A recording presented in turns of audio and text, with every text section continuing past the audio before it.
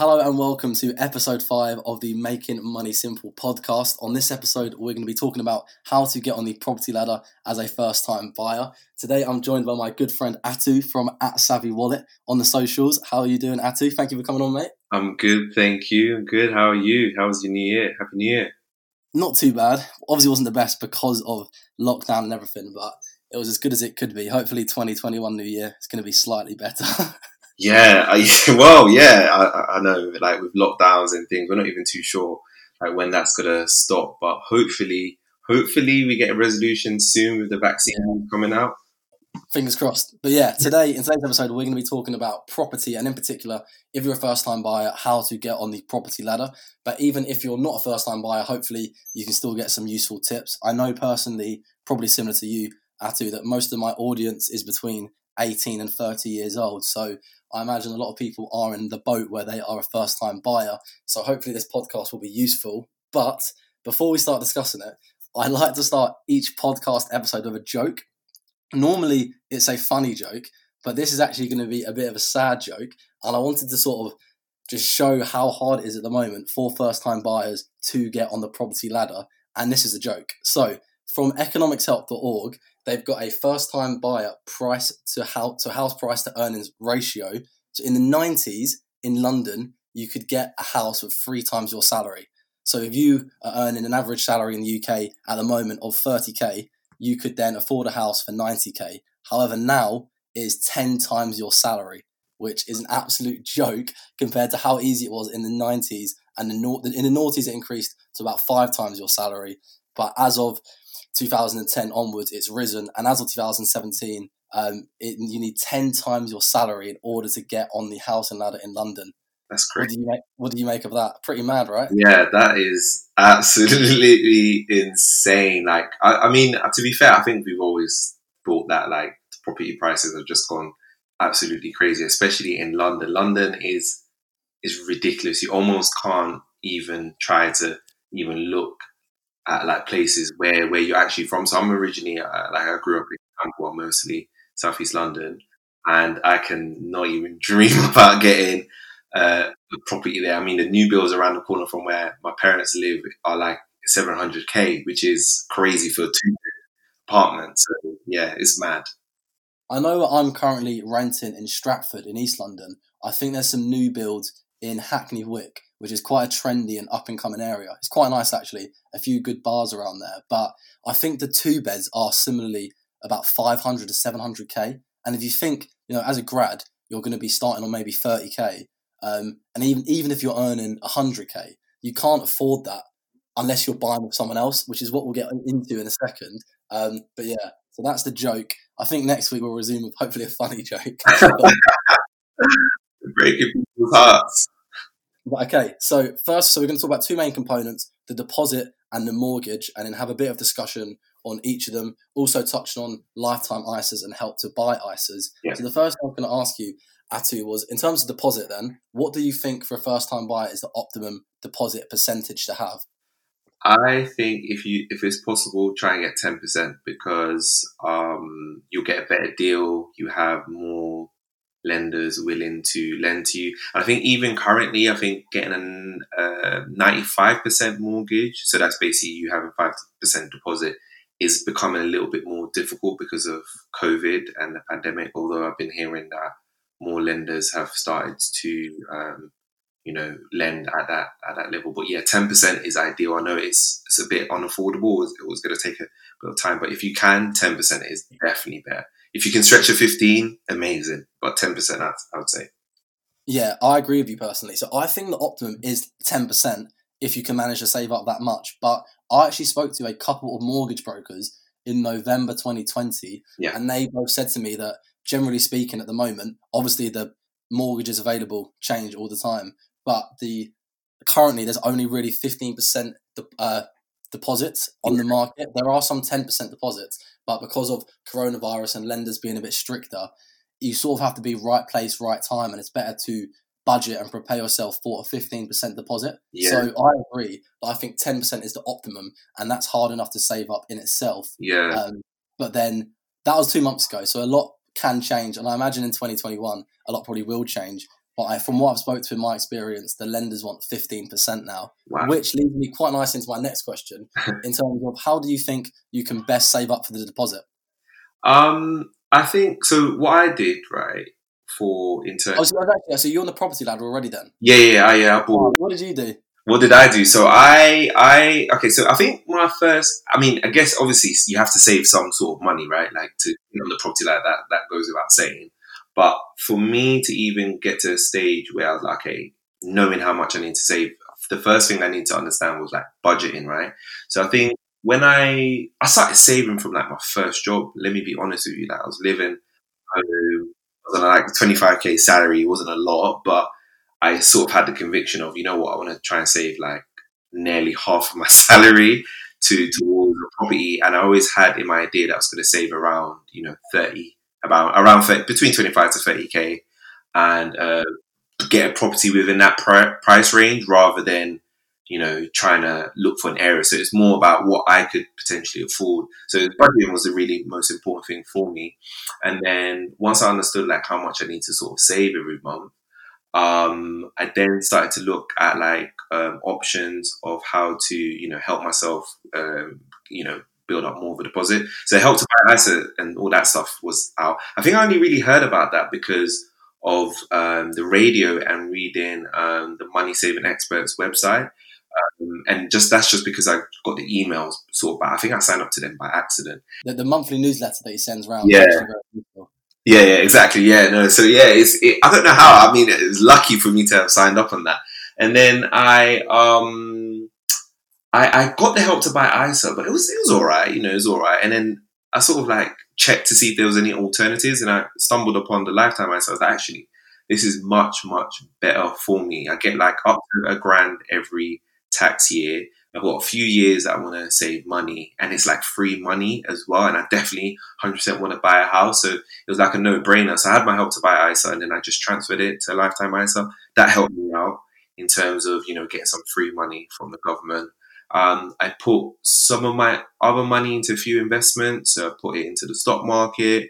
I also put it into peer-to-peer investments when it was a bit more viable. I got decent returns on them, actually. I actually did a video about it, the shameless plug, but I did a YouTube channel. Video about it on my YouTube channel, about like how I saved, 25k. I didn't want to go like super depth, but I just wanted to give people an overview of how it's possible to do it. It's just like you just have to look for these things. These things, like sometimes they sound unachievable, but you know what it is? All it is just spending a few hours after work looking into it. To be fair, that's what I did. Like I did that for like weeks, and don't get me wrong, it's work, right? You're having to learn something that you don't know, but it definitely helped me out a bit, and it helped me get to, being able to buy my property nearly 2 years ago now. So yeah.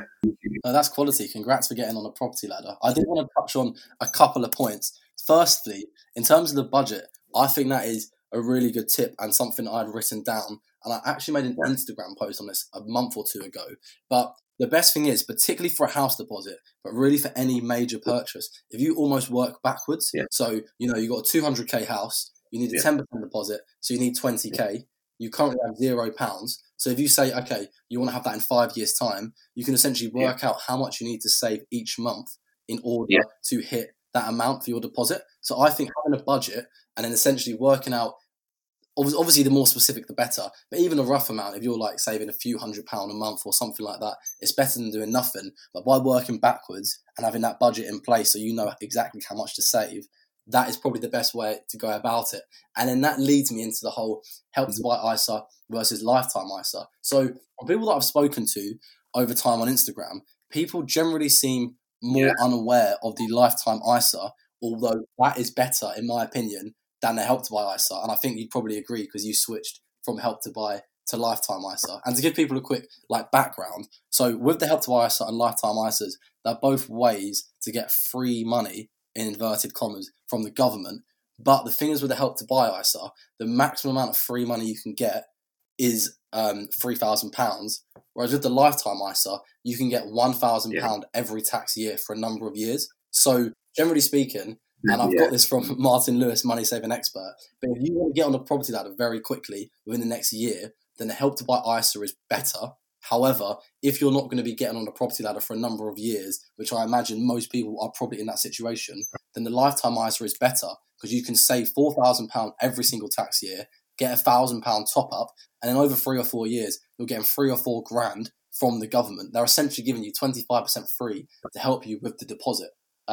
So I personally prefer lifetime ISAs, and I have a lifetime ISA with the Nottingham. I wanted to get your thoughts on that. I know you alluded to the fact that you switched from Help to Buy to lifetime ISA, but yeah, what was your thinking behind that? So yeah, I think it's exactly what you said. The Help to Buy ISA, I just felt like the 3 grand limit was just not enough.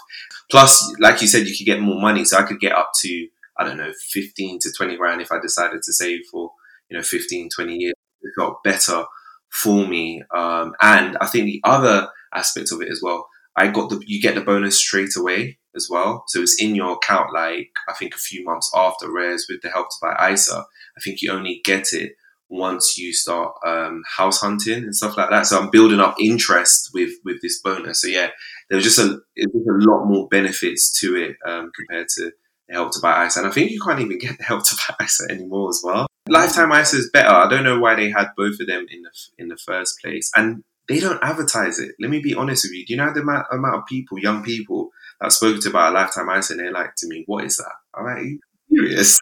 Free money?" A lot of people know neither of them, but a lot more people seem to know the Help to Buy ISA, even though that's not as good.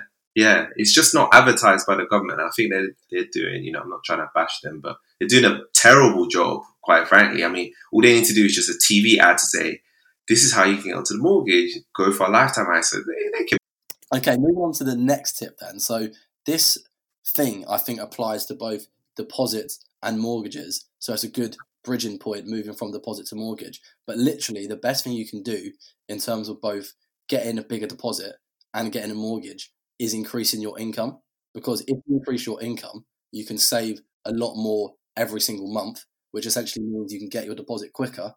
And if you increase your income, you can also borrow more for a mortgage. So generally speaking, as a rough rule of thumb, it depends on other factors, but you can normally borrow between 4 and 5 times your salary as a mortgage. So if you increase your income, whether that's through getting a high-paying job, and this is why personally I think it's good to go to university. That's a whole separate topic. But get a high-paying job, create other income streams, have a side hustle. If you can increase your income, you can save more every single month for a deposit, and you can then borrow more for a mortgage, so you can afford a bigger and nicer house.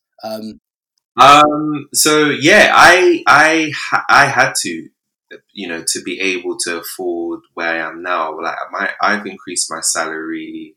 Well, I moved jobs twice throughout my career, and yeah, I've had massive jumps in my salary on each one. And it's exactly what you said in mind, with the idea that actually I wanted to buy a house in the future. So when people are moving jobs, I think what a lot of people don't realize is it's very strategic for a lot of people. When they move jobs, they are moving with the intention of, what, I want to be able to afford this level of a house, or I want to be able to save more and invest or whatever. So yeah, I completely agree. Like it's a twofold thing, right? Like if you increase the salary, you can save more, and you can have a bigger house if that's what you want, or you can have a smaller house and you pay less. So it's going to definitely be beneficial to you, whether that's getting a promotion at work, or if you're looking to move on. And definitely be strategic with these things. Don't just go into like a job interview and say, yeah, I want this. Like, think about it, look on Glassdoor and find out, and just understand what sort of life you want in the future.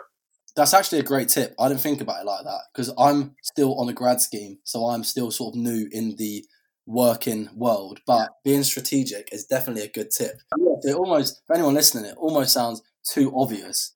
Of course, everyone wants to earn more, but particularly as a first-time buyer, as it's so hard getting on the property ladder, it's getting even harder. The best thing you can do is increase your income. Yeah. And then talking a bit about mortgages, then I've sort of got one more, I guess, tip in terms of how you can help to afford a mortgage. Obviously, we've already gone through the deposit, and that is buying with someone else. So I don't know how you did this, Atu, but I know if you buy with a partner, you can essentially combined your salaries together, and then that means you can borrow more. So if you're on a £30,000 salary, you can say borrow between £120,000 to £150,000 as a rule of thumb. But if you have a partner who also earns 30k, you can then double that. So that can once again help you get access to a nicer house, a larger house, a house in an area you'd rather live. So if you, or I mean, there are other ways. You can also buy with a friend or with a family member, but generally probably wouldn't advise that, just because someone might want to sell, the other person might not want to. It could get a bit messy. You don't want to ruin a relationship. But if you have a partner, boyfriend, girlfriend, whoever it is, and you're looking to settle down, that can be another good way to combine your salaries to borrow more. I don't know what you think of that and what approach you took.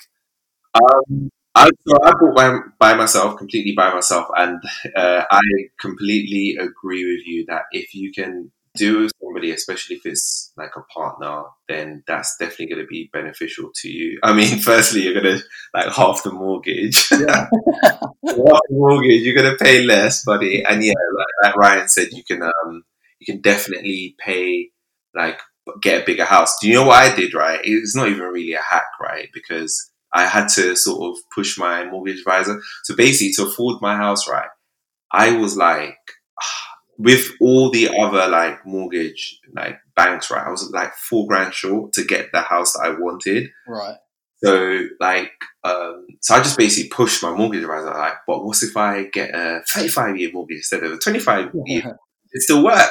And then they did the calculations, right, and it worked. So you just have to like be like, just try and do different sort of methods, because normally the mortgage length is 25 years. Yeah. But when you're younger, you can get a 35-year mortgage, which means that in this sense, they were able to borrow me that little bit more. Yeah.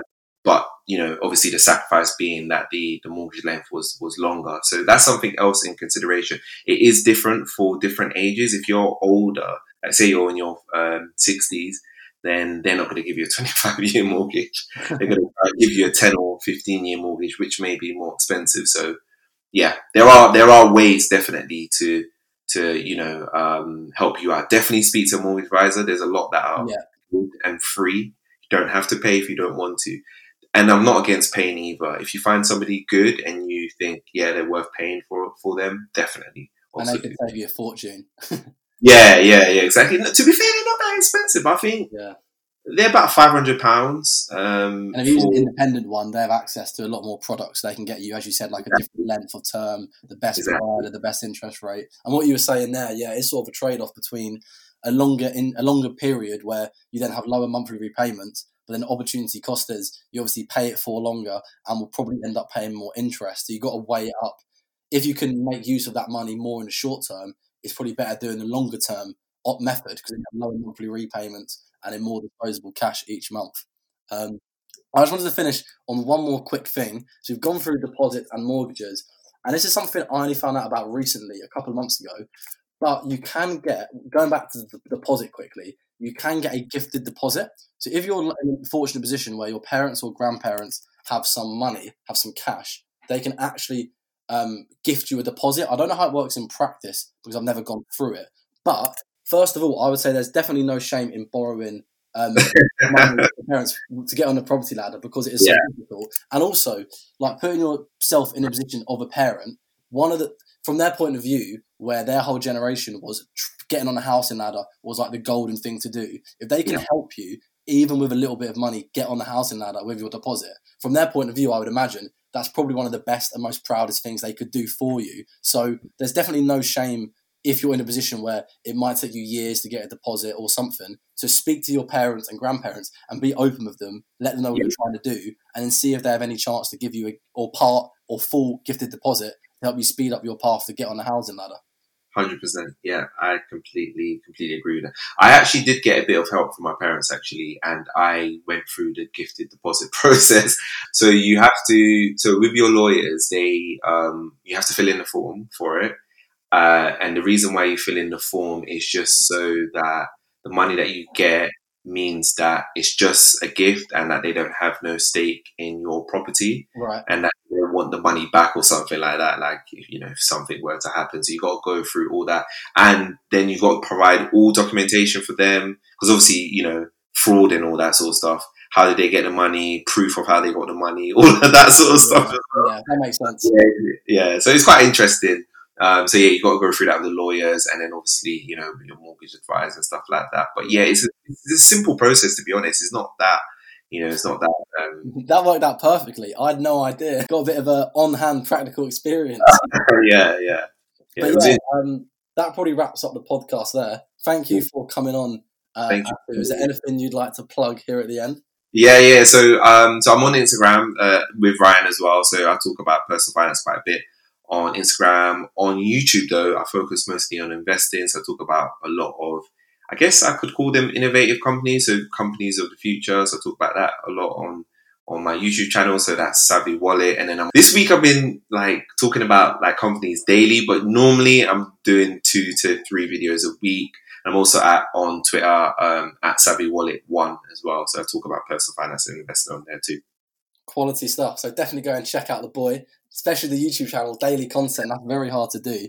Absolutely massive.